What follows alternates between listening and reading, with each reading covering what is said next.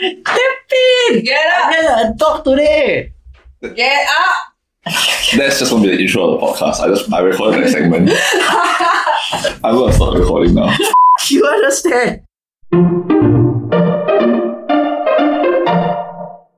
Hello and welcome to Season 3. You may have noticed a few changes to the format of this show.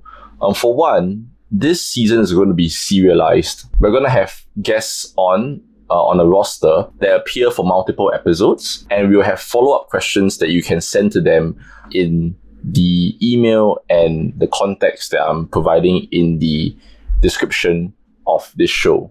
We will answer some of those questions as time goes on, and we plan to do a follow-up episode to get to those questions. The other thing you might notice is that this season is going to be a lot less formal. So it's not a full-on interview one-on-one like we had in previous seasons. We did these episodes live in person, and we wanted to have a more casual, comfortable environment where there'll be more jokes thrown around. So while we do talk about the pre-tertiary and tertiary debate experience, we also sort of injected our own humor into the show. And inevitably, what this means is that viewer discretion is advised. There will be some swearing, but as my audience gets older, I'm pretty sure you all can take it. I'll be talking to both Sean and Shermay, who were partners for NUS in the last World Universities that happened, and they managed to go quite far, making it all the way to the quarterfinals of that tournament. They are well-known figures in the debate scene here in Singapore. I think this conversation was incredibly fun to record. Lastly, I just want to apologize for some of the echoing you might hear from my voice during the episode. There were some audio issues that we couldn't fix, but they will be fixed in the next time that we sit down together. That's it. Enjoy. Do you want to do it like I introduce you all by myself? Not here, I'll do it at home. I'm not going to wank to Sean at home. Here, I mean, like, I'll do all the... Wait, stop. Everyone stop. You're not gonna wait to me here, but you wait to me at home? No. I mean, Wait about what do you... I hope you're recording that, by the way. I am recording. Excellent introduction, you know. You definitely immediately are M18. People will be like, I see you're trying to engage the uni debaters now. They all grew up already. The apex of Singapore debating, guys. Apex of Singapore podcasting. I just want to check how you're going to because it's all. Don't come and come on. We are introducing the 11 in the world, the 32nd in the world, support the same team. You don't. Never mind the fact one round the score was so fake.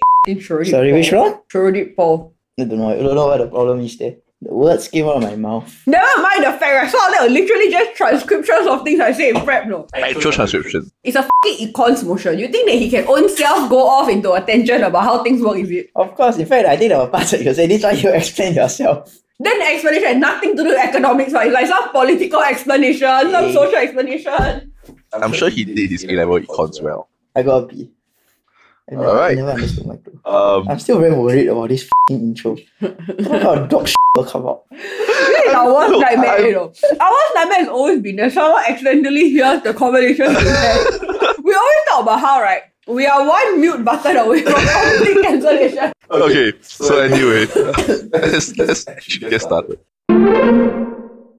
So we're here to discuss debating in general, the Singapore debate circuit, uni debating, and everything in between. But I think the starting point should be for the two of you. Like, how did you all get introduced to debate, and very briefly, what your journey has been like up to this point?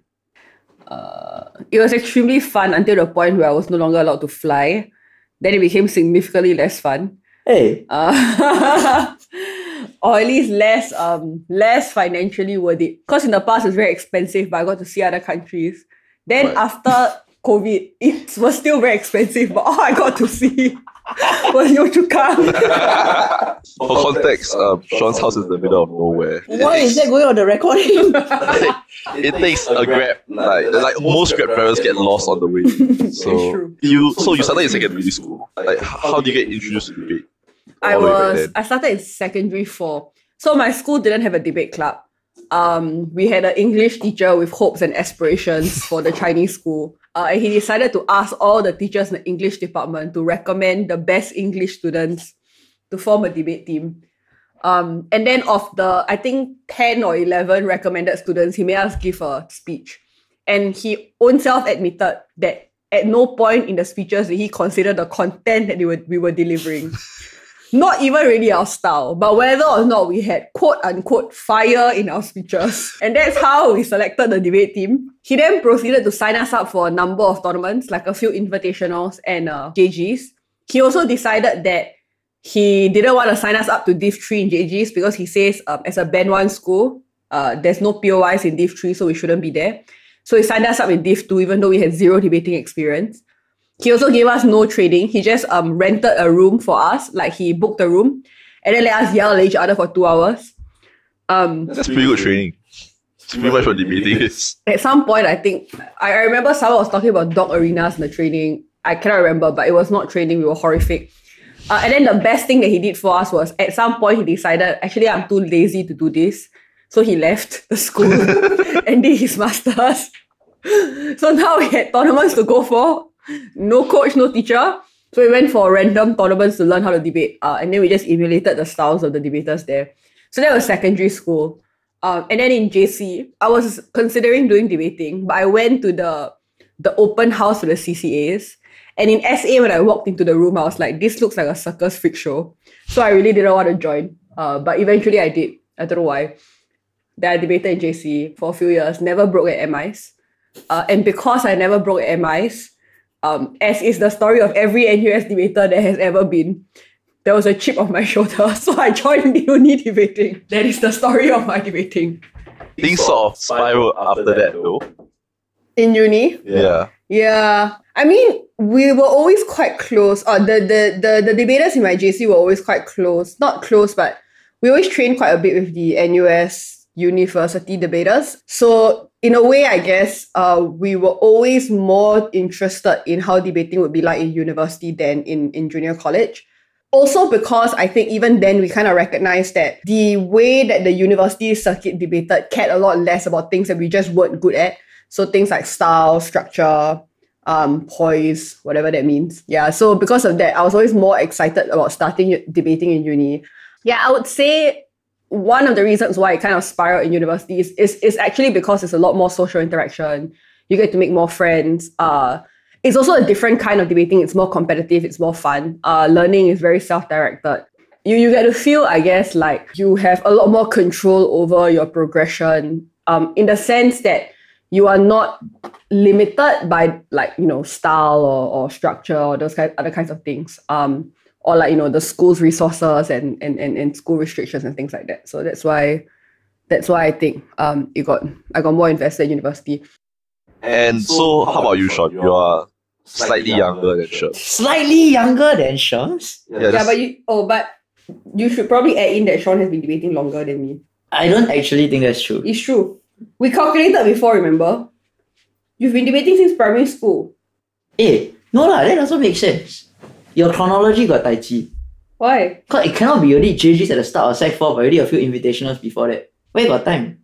JG's February there. No, the invitationals were in the lead up to JGs. I thought I could pull you back 1 year. So, Sean, how about you? Like, how did you get started in debating? So I suppose the first time I debated was primary school, primary 5 sort of thing. But I remember actually Ariel Lim and Neo Wei Xiong, 2 old debaters. So the first people to ever tell me about debating, I think. There might have been some like Nanyang's hour workshop thing, but whatever. So they were the first people to actually coach me, I guess. But that was like very ad hoc, as I always insist. So like and then after that we trained a bit during recess. In the lead up to Wits and Words. Didn't break anything in primary school. Then I went to Hwa Chong and there was no football, so I joined debate. And that's, I guess, how I got into the activity. I suppose also in my time, it was like the arena generation, which is really showing my age. When debate was on Channel 5. And so that looked kind of cool.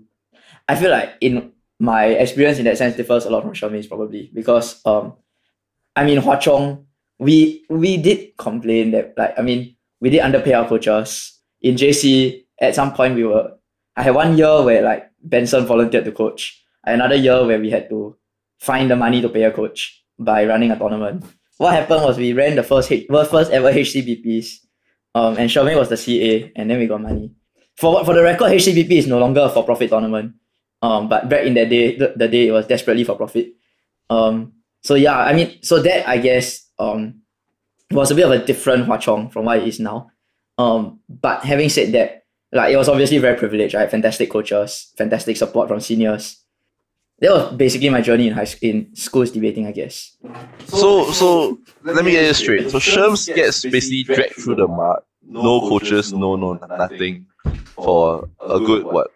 Yeah, I didn't sign up for this to sound bad, you know. Like for a good like 4-5 years, you have all the coaches, everything in the world.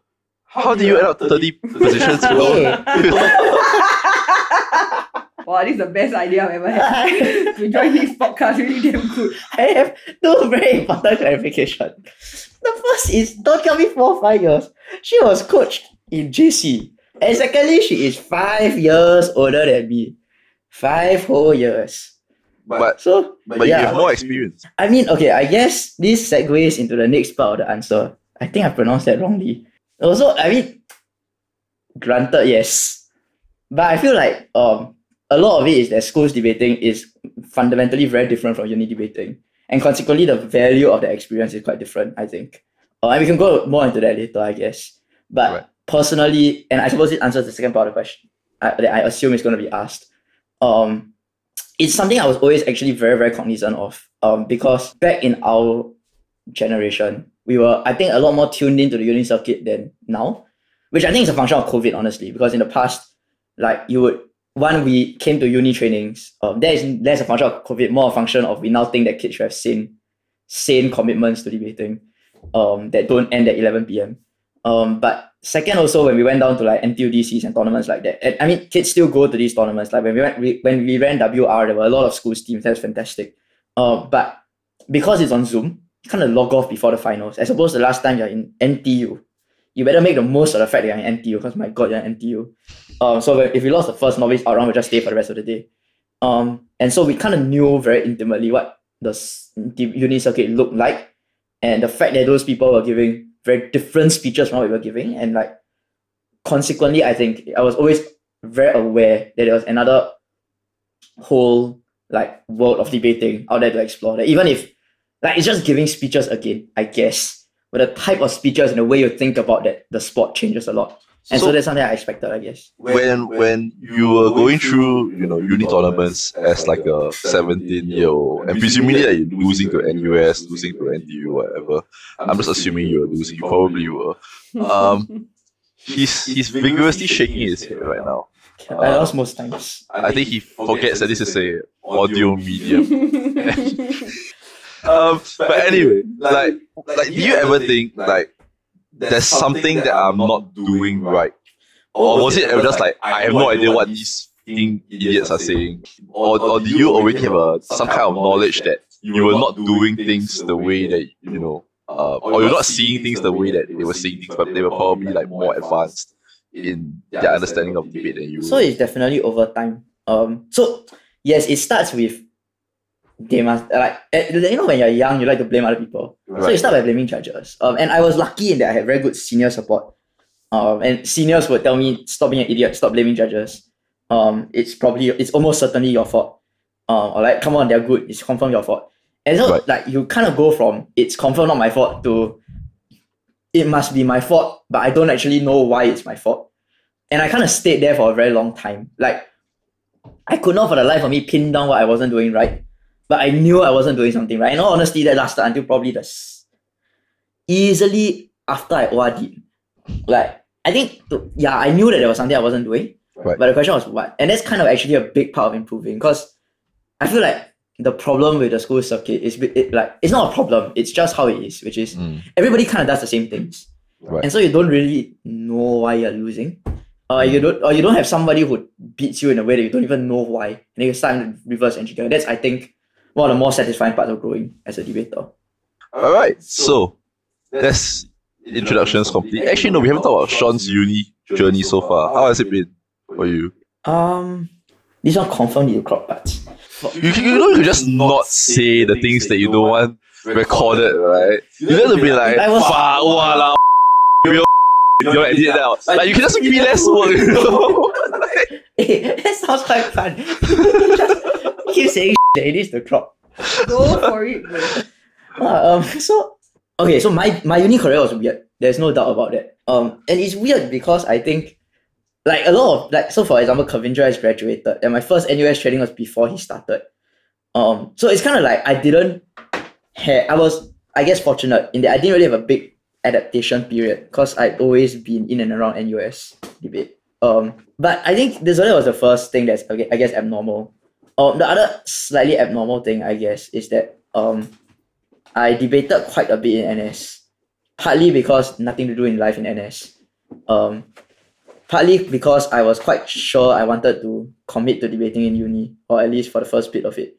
And so I did go to quite a lot of tournaments. And it was a very painful process, but so I think the fairer way to judge my uni career is to say it started in sort of the second year of my NS when I started to get more free.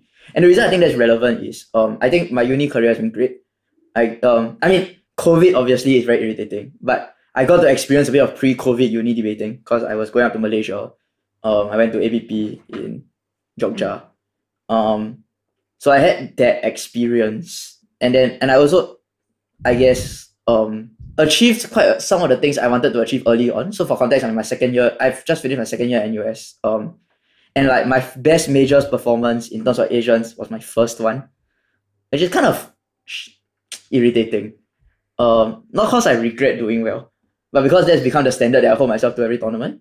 So I guess the summation of the uni career is that I spent the last 2 years trying to chase back what I managed in the first month. I guess there was Timmy Shami, but that's another nightmare altogether. The nightmare of doing well. Right, So Shams? rude. Yeah. Don't get me started. But here's to talk a bit about uni debating and in some ways the transition between schools debating and uni debating. I think the starting point has to be put yourself in the shoes of a kid who just finished MIDCs. Why would anyone put themselves through another 3-4 years of debating after they've already trained for MIs? Maybe they reached the quarters, maybe they reached the semis, maybe they didn't break. Like, why another 3 years of sitting down in a classroom and talking for extended periods of time? I think a lot of it is stuff I've alluded to, sort of. I was lucky. I did well at MIs. I won it. Well. Yeah. Okay, I won it. Yeah, I mean... Did you win MIs, Shams? Did you win MIs? I didn't break. I never broke. I didn't take part. Well, yes. So, I don't know. I feel like, for starters, MIs, okay, I can't speak for Interpolis. I've never been there. There's always been a clash in dates, so I've never been able to judge it. But at least for MIs, I think it's important to note that like MIs is not a mark of your ability as a speaker. Actually, no tournament is really. But like MIs is it's a bit of randomness, I guess. I don't mean for this to sound like I'm salty against teams who won, especially teams since my teams haven't won when I coach. Because I have no interest to disrespect MIs. But I think the point is MIs like your idea of yourself as a speaker shouldn't be affected by how well you did at MIDC. That's the first important thing. And so that shouldn't be a reason you keep on debating. I think the common thing I hear about uni debating and why people don't do it is what Dion alluded to, which is that it's the same. And it goes back to what I said in my earlier answer, which is to me it isn't. In that number one, I think the level you compete at and the level you consider and the things you consider in debating change quite a lot to what I think is more interesting than MIDCs. Partly because of the format change. I love BPs. And the way in which it is judged also changes. But I think the second important thing is that your worldview changes. Like, this is something I was telling my kids after MIDC this year as well. Your worldview changes a lot as you get older, I think. Whether it's because you read more, whether it's because you have more life experience. So at least for the guys, my worldview changed quite a bit in NS because of the experiences I went through. But also you've got like uni curriculum. I think to some extent, like any major you do, right? The fact that you're doing things at a far more specialized level means that you've got a far greater capacity to read and a far very different view of the world. Or you're thinking at a far greater level than trying to regurgitate things for A levels or for like your exams in poly and whatnot. And consequently, I think that transfers to debating a lot. So like, you know, in high school, we always say like, oh, do debating will be good for GP. But it's kind of the reverse in uni, in that the things you do in school contribute to your debating. And so that, I think, is why it's worth doing, because it's a whole new ballgame in my opinion. I can only speak from my own experience, because I think obviously everyone is very differently affected by how badly or how well they do at the JC level. I will obviously preface this by saying that if anyone feels like they didn't do well in MIDCs, I was a complete wreck after my second MIDCs, because even coming from a place with not many resources, I think I was very lucky to have a team that was very invested in doing well at MIs. And so the amount of effort that we had put into trying to do well at that tournament was honestly, I think, an unparalleled amount of effort for like anything else I've ever tried to do in my entire life. As it is, I'm not a particularly proactive individual, but we really did a lot. So this looks like, for instance, we didn't have enough money to continue paying our coach. So we used to like go down to different secondary schools that our coach was like at, under the guise of, potentially sparring these other secondary school kids. And we are JC students, right? Going down to a secondary school to have the opportunity to go against students who are way younger than us, possibly even better than us still, just so that we could get more coaching. We went for every tournament to just watch, even if we couldn't afford it.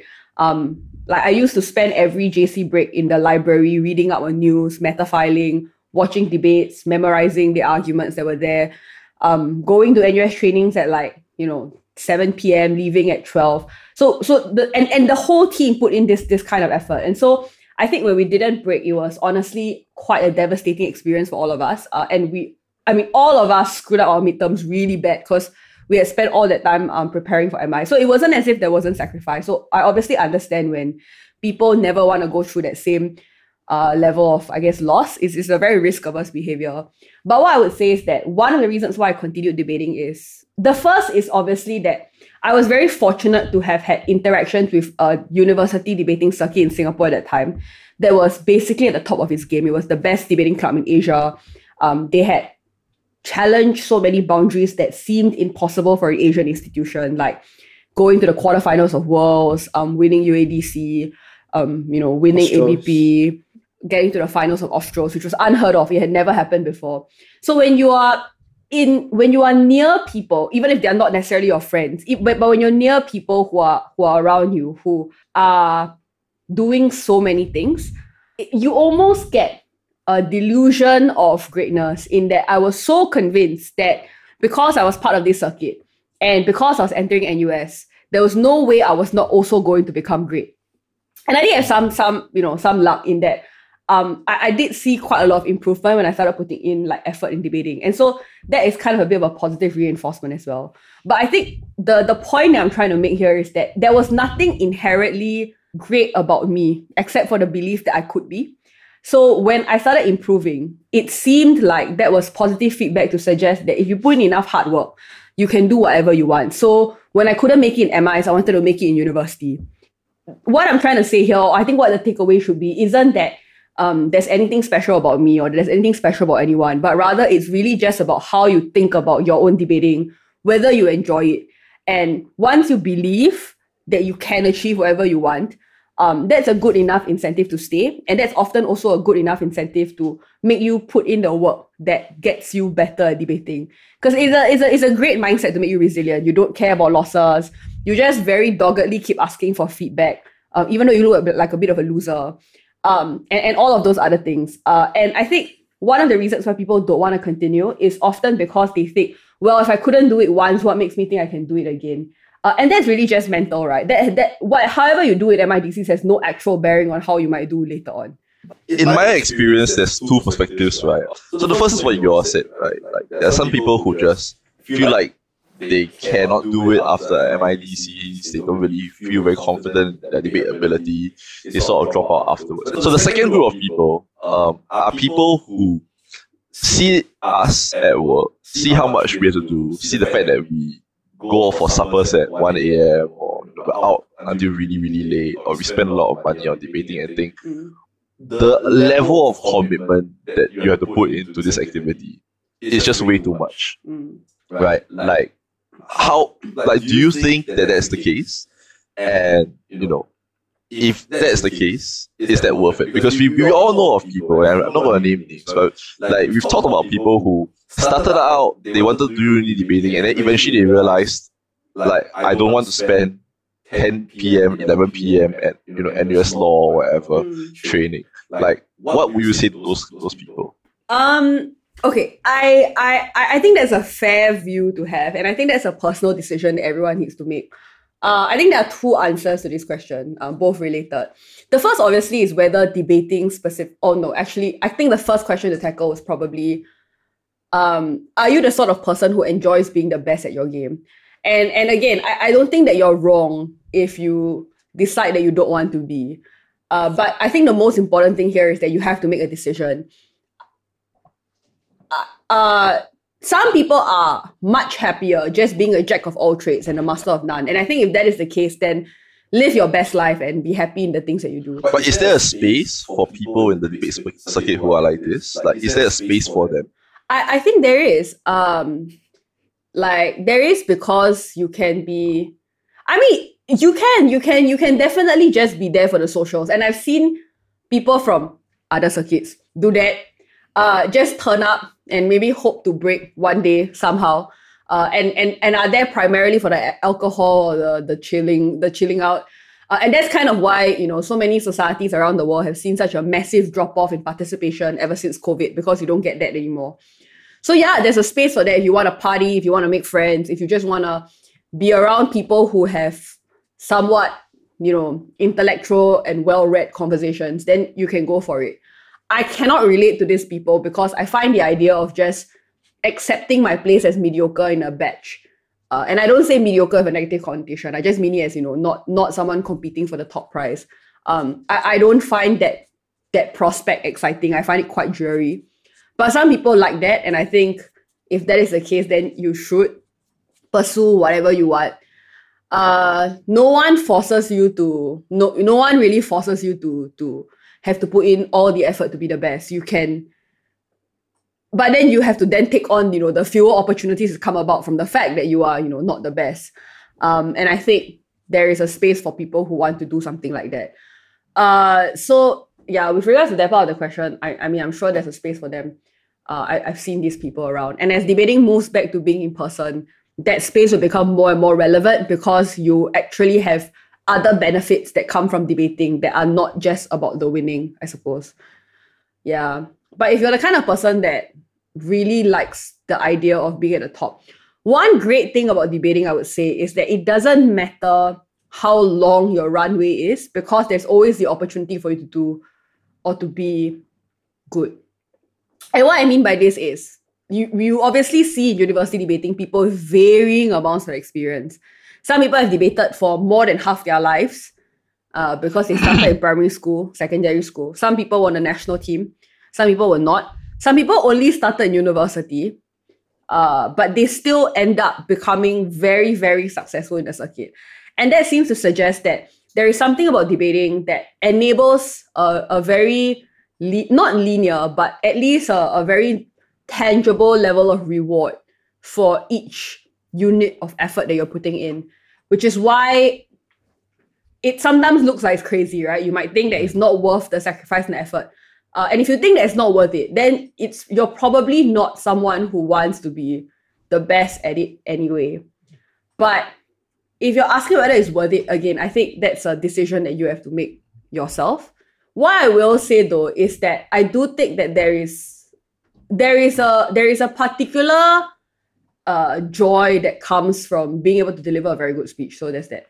I think the second thing then is, even if you're the sort of person who's extremely competitive, is debating the right spot for you to invest all of this knowledge in?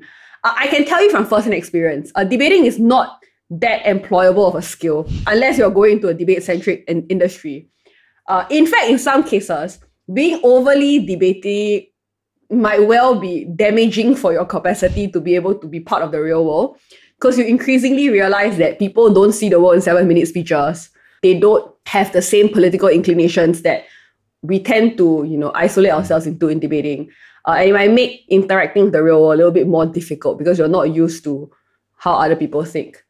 But insofar as you're talking about university level debating, aside from being part of a sport, debating is probably one of the few activities in which you have that same level of camaraderie, that same level of feeling like you are in the trenches with your teammates and your contingent, have that same level of sort of like unity and that tribalism that comes from identities that you might hold on to, like your region, your school, your team, and things like that. And I actually think that it's super fun. It's one of the reasons why I think debating it can be an exceptionally addictive sport just for the social element. Obviously, entwined with like doing well in the competition. But I think there is a particular value aside from, just being more critical, forcing yourself to read, knowing a lot about many, many issues in the world that most people don't have interaction with. No, so I was going to add on a few things. The first is that I think the idea, so obviously there is room, I agree with Xiaomei, there's room for you to be the kind of debater you want to be, in terms of the reward that you want out of it. I personally think the most important thing is you're conscious in making that decision, i.e., if you want to reach the top, you need to work to the extent that you can reach the top. David from Ateneo, Bugger does a tournament every weekend or something. And full credit to him. He's doing better. He's doing significantly better than me, even though I think we started around the same. And full credit to him, right? He put in the work that I didn't. Is there a kind of like a race to the bottom though? Because like there can only be one person at the top, right? In the institution. So I disagree. Okay. Obviously, every ABP, only one team will win it, right? Only one team is going to win, only one fellow will OBS. But I think the way I conceptualize of debating is that I started with aiming to win ABP, win Asians. And I realized that actually what you aim for it, but realistically what you want to be is in that conversation. And who comes out top on the day, like most other tournaments and most other competitive things, is a bit of dumb luck, right? It just comes down to the day. So yeah, I think the point is that you make a decision on how much you want to commit. The second thing I would say in addition to what Xiaomei said is that I think the other reason why people are frustrated is because they put in a lot of effort and they feel like they're not improving. And I think this is where the uni circuit differs from the high school circuit again. Because number one, one thing I really appreciate in uni is that you've got so many people you can speak to. And I think often people are just awkward, embarrassed to ask. When in reality, honestly, you look around, most older debaters, everybody's very willing to help. Like you just message, people will help you. Kevin told me this story a few episodes ago where he said that he just was very thick-skinned and randomly messaging people who he thought were dinos for competitions, and you would get a number who would reply to him and you just go for competitions with them and improve. And I guess that level of being willing to forgo that embarrassment is quite important. I mean, full credit to Kevin there, because it took me quite a while to ask Xiaomei to take me to a tournament when I was in NS. And then when I did, she blue ticked me. But I was waiting for this to come up. Of course. But it's broader than that, right? Like literally, it's you just, it doesn't have to be asked for a tournament because it's a high investment from someone who doesn't know. I mean, full respect to Kevin for trying. I wish I did that. I was more willing to do that. But yeah, it's just how do I improve? What drills do you do? This is my take on this area of debating. Is that correct? These are things that I think older people are generally very happy to answer. And the difference between schools and uni here is twofold. The first is the number of people you have to ask. Because in school, right, no matter what happens, your coach is going to make the decision. Sometimes when I give feedback to certain schools, I keep thinking to myself, is there a point in telling them this speed? Because I know, I'm quite sure that their coaches don't really agree with that train of thought or that way of seeing debating. And like, I feel like the more the kid does that, the less the kid's going to be selected. And like, this is fair in that debating has multiple schools of thought. And like, there are many, many ways to do it, right? There's different ways to convince people at the end of the day.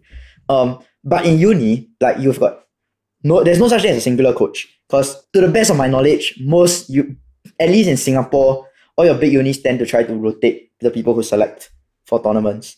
So you have a lot more independence to grow in that sense. And also, I might not be willing to reply to a high school debater because like nowadays boundaries are very important. But if you're at uni, obviously you can have that reply. And so in that sense, that like if you're frustrated about not improving, you have to think about whether you are working in the right way as well. And that's something I don't think you have. Like, I think you have a lot more room to explore in uni. Right. Yeah, so that would be my add-on to what Shami said. When I was growing up, like when I was in school, right, like back in, the place that cannot be named.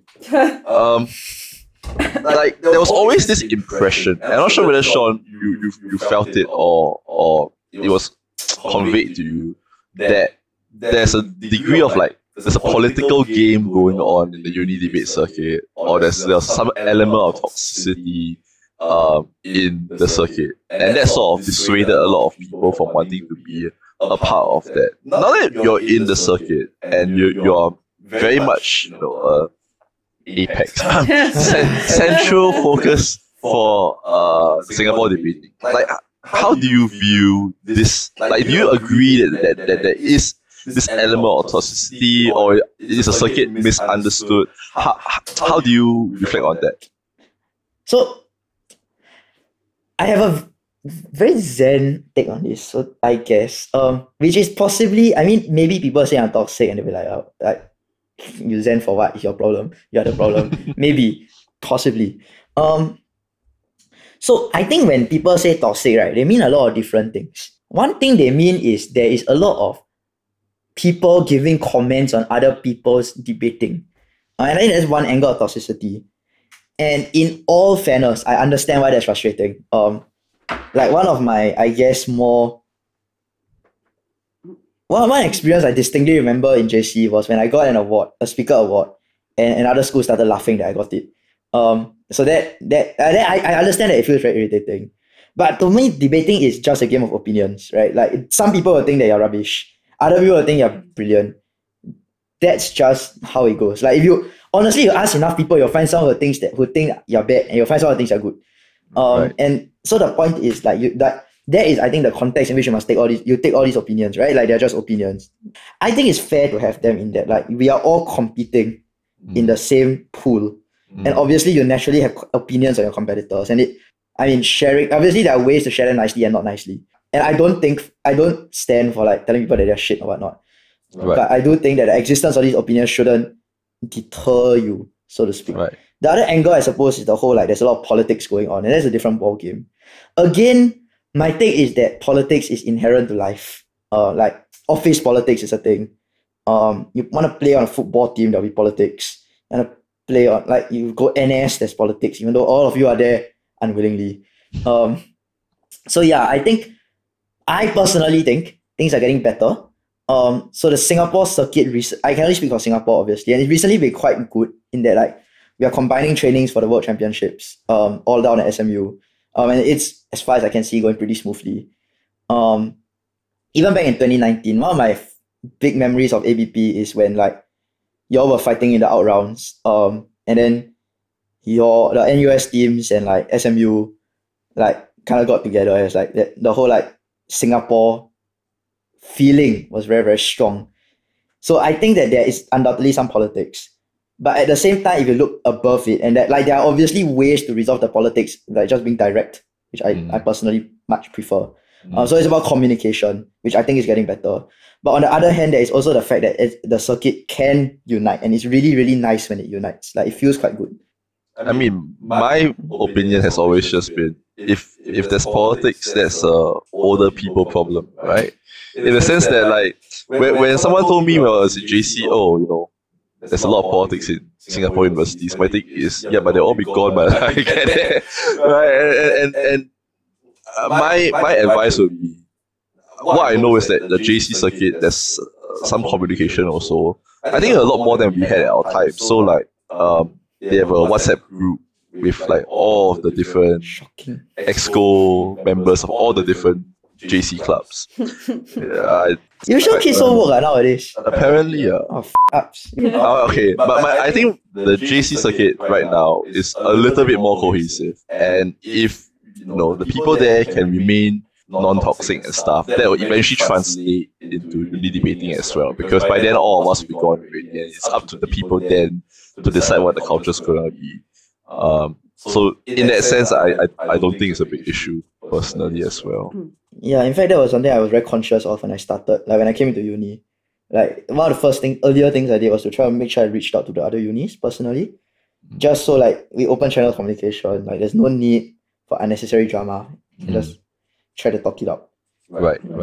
Okay, let's pause here for a bit. Because Nashamin is a cigarette. It's not an insult. I just think that there are some things. Yeah, obviously cannot start already. I say you cannot start by saying it's not an insult. Because obviously, like everyone is going to wonder what was an insult. I do think that, so I've definitely heard this idea that university debating is toxic. That's why lots of, I guess, also very talented students or students with a lot of potential don't want to join, like specifically the Singaporean circuit, which is actually really sad because a lot of our talent is also leaving the country. As much as we complain about foreign talent coming in, lots of our local talent is also leaving. What I would say is, I think sometimes the communication happens along the lines of just saying that everything is toxic without specifying what toxic means. And I think that's an important distinction to make. So I think Dion's correct. Obviously, you get to choose and you have a part to play in determining what the culture is like at the point at which you enter the circuit with your friends or whatever. But also, a lot of what is considered toxic often is just bitterness from not getting the opportunities that you might have wanted. So I think there are a few things to note here. The first is that in any successful organization, almost inevitably, you will see more politics. And the reason for that is because the higher you go, the more there is to gain from coming up on top. And because the top is narrow, sometimes when you don't get what you want for whatever reason, you might feel like it is a result of politics and you call that toxic. I don't know. I mean, it's unpleasant, but I don't think you can consider that to be toxic insofar as then you'll have to find a different way in which those decisions would have had to be made. And often people who say, these things are bad don't actually have an alternative to how else you can allocate very scarce resources. I think that's the first. The second thing is, maybe it's another thing that I've seen attributed to the idea of something being toxic is over-competitiveness. People are seen to be self-centered, selfish, only looking out for their own interests. And again, I think there are a few things to note here. The first is, obviously everyone's looking out for their own self-interest as a base. One of the reasons why you join a sport like debating is because you are, to some extent, individualistic. You want to give a speech. You're not doing a back-end role, basically. There's no research team in debating. You can be part of a larger squad. You can be a part of a club. You can sincerely want your friends to do well, but you also want yourself to do well. And so people looking out for their own interests is not something that's unique to debating, and it's not necessarily toxic. So obviously, if people refuse to help you, then that would be an issue. But again, I think a lot of the times it's just a lack of reaching out. Because again, like it's the same thing that you guys were discussing earlier. If you are buay paise enough to reach out to enough people, eventually someone will say yes. And that yes is probably going to come a lot sooner than you think it will. It's just because people can seem very standoffish because of their face lah, because you don't really know them lah, because you heard stories about them lah. But most people are not horrible people. Yeah. I think the issue is sometimes that you might expect that the help is forthcoming, but university is not secondary school. It's not a JC. Your teacher's not going to come to you after school and say, hey, you're not doing so well in school. Like, you need extra help.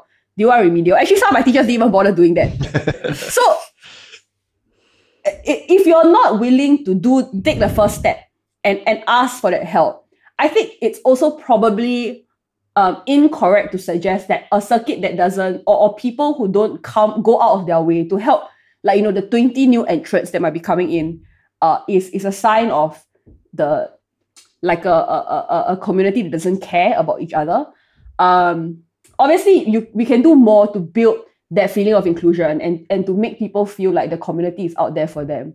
But it's probably inaccurate to claim that this is a community that from the onset will never care and has never had an incentive to care for others, if the first step towards either forging that community or to reach out to people that might potentially be willing to help you doesn't exist. Yeah, in fact, I would argue the exact opposite. Like, okay, whenever I personally anyway, to allude back to that whole circuit thing that I was talking about in terms of context of ABP, I'm always very happy to help people who are like the Singapore circuit, or like even Singaporeans overseas, because to me that still represents my circuit, right? The school circuit that brought you all through. And I think we debate as ourselves for our achievement, but at the same time, what makes it meaningful for me personally, and I think probably other people as well. This is something we talked about, Shami, like, is the debating under that Singapore and NUS name and feeling like you're representing a community. And so that help is there in the community. You just have to be bold enough to ask for it. Like, people from, like, so recently in the votes run up, for example, like a lot of people like have been texting, like from other schools, for example, like can comment on my speeches, and I'm happy to. Like, to me, if everyone in Singapore is progressing together, that's fantastic. Yeah, I agree. I think part of the maybe hesitancy towards communicating with like older people is that, if you're 17, 18, let's say you're going to debate after that, the main place that they've seen all of us is mainly coaching, right? And when you are going up against Ocho or whatever, like, and then you see Sean on the other side, and then he's basically your opponent. It's obviously very intimidating then want to go up to him asking for help, right? Because it's the adversarial nature of schools competitions means that you don't really see him as somebody you can approach, for example. But I think it's very important to figure out by yourself that that's really not the case, and that all of us will be willing to help whoever comes our way.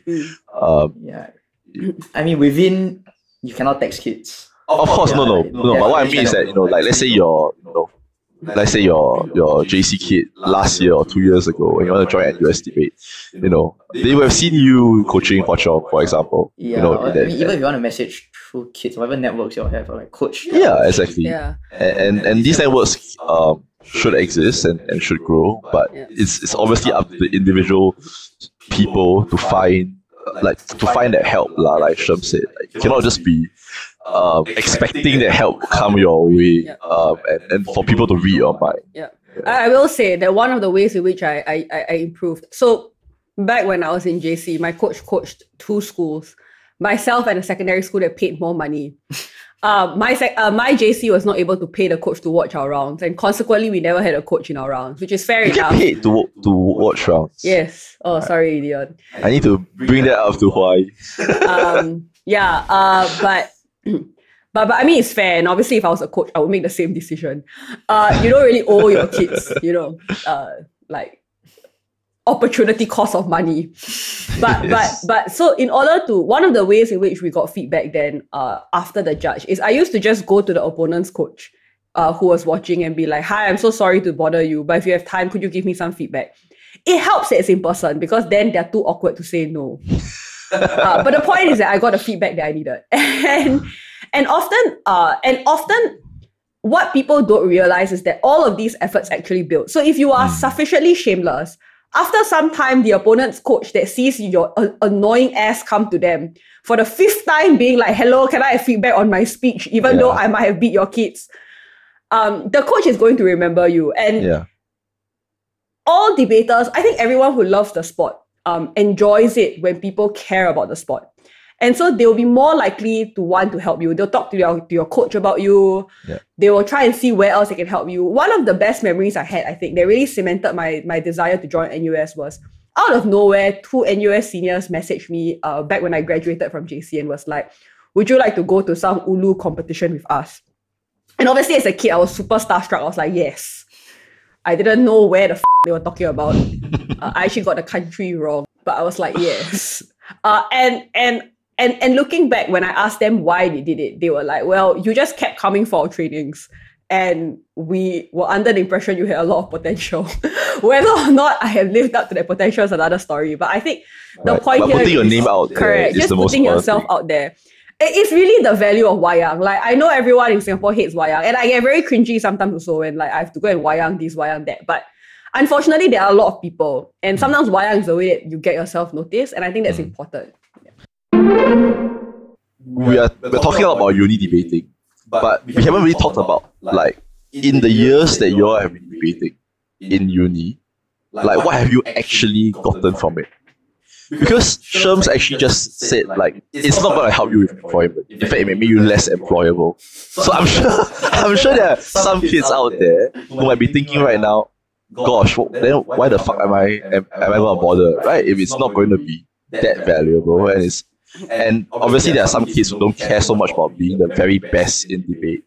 What's the value then? What are the takeaways? So I think the biggest thing I feel like I changed about me as a result of debating, and I don't know if this seems ironic, is I feel like I have a lot less opinions than I did before I started debating. Is that a good thing? So I personally think it's a good thing.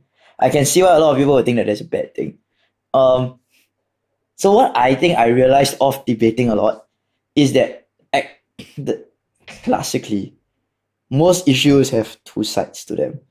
And I kind of think that more often than not, what pushes you one way or the other ends up being a very, very personal issue or personal value judgment that isn't necessarily something you can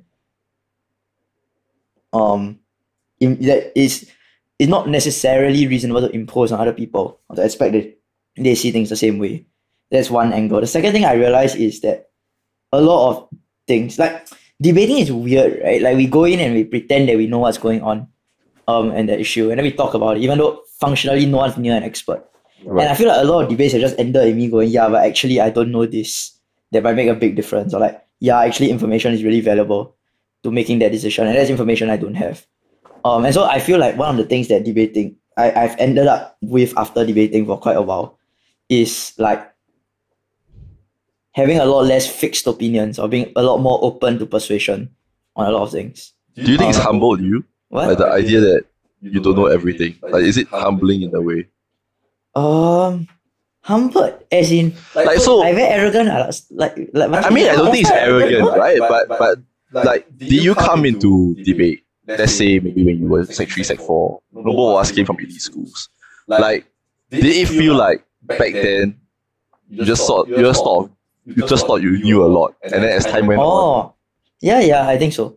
Okay, so I feel like I need to caveat what I said, which is it's not that you shouldn't have opinions, but I think it's fair to say that you should be open to having those opinions swayed, and you should be educated about your non-opinions. So I don't particularly advocate for people being apathetic, but yeah, I think it's fair to say that like at a younger age, you debate teaches you how to like sound a bit atas and get away with not actually being able to justify your opinion very much, right? Or makes you feel like it gives you an opinion and you're not sticking to it, and that teaches you to post facto rationalize opinions. And I feel like those are bad habits of debating. That I guess in that sense it's maybe humbling. I think also, I suppose one of the biggest things debate made me realize was how privileged I am, and consequently how unqualified I am to have a lot of opinions, or how unqualified my opinions are. So let's say you go into a debate topic, like a debate motion, you know absolutely nothing about it. Yeah. Right. How do you square the fact that you kind of have to be in some ways intellectually dishonest? So in all honesty, I start off hating myself for not knowing it first. So like for example, Indian feminism, Lakshmi and Kali have been the bane of my debating. They've knocked me out so many times. And I finally paid the price for it at an actual important tournament, right? Because ABP finals didn't know shit. Rohan Kapoor and OG, and Darren gave a damn good speech. As did Rohan. And that was it. We were out. Right? And I mean, we made some mistakes, but we were out. So I start by hating myself for not knowing and blaming myself for not knowing. Right. But after that, then you do I guess the next most intellectually honest thing the debate that the scene asks you to do, which is you take your pool of knowledge and then you go, okay, this is what I know. Right. Let's logically extend and hope we're correct. Right. And then honestly, I don't take a lot of pride in those wins. They just feel a bit shit. How about you, Shami? I mean, I think kind of the same, but probably from a different lens. I've never had an issue knowing that there are probably two sides to every story. In fact, I think one of the issues is that I'm always so cognizant that there are two sides to every story that for a long time I struggled to have my own opinions or to believe in anything very strongly because I'm always kind of sure that I'm missing something out.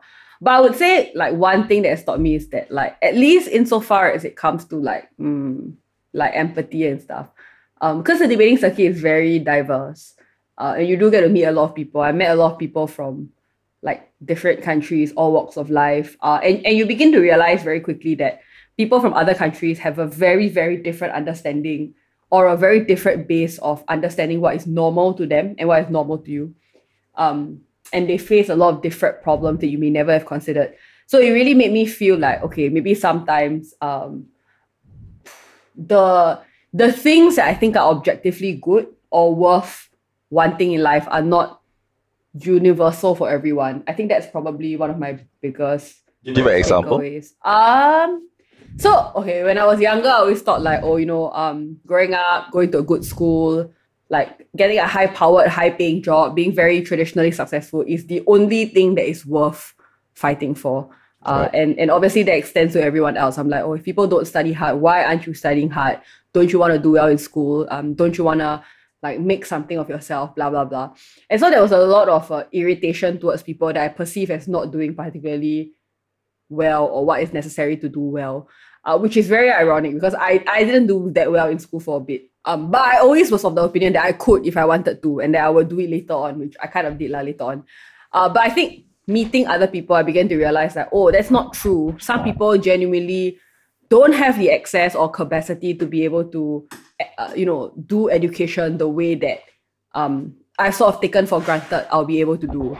They often have many more things to worry about. Or some people don't care about, being traditionally successful. They might want other things in life. They might want, adventure, some other weird thing. There are just many options.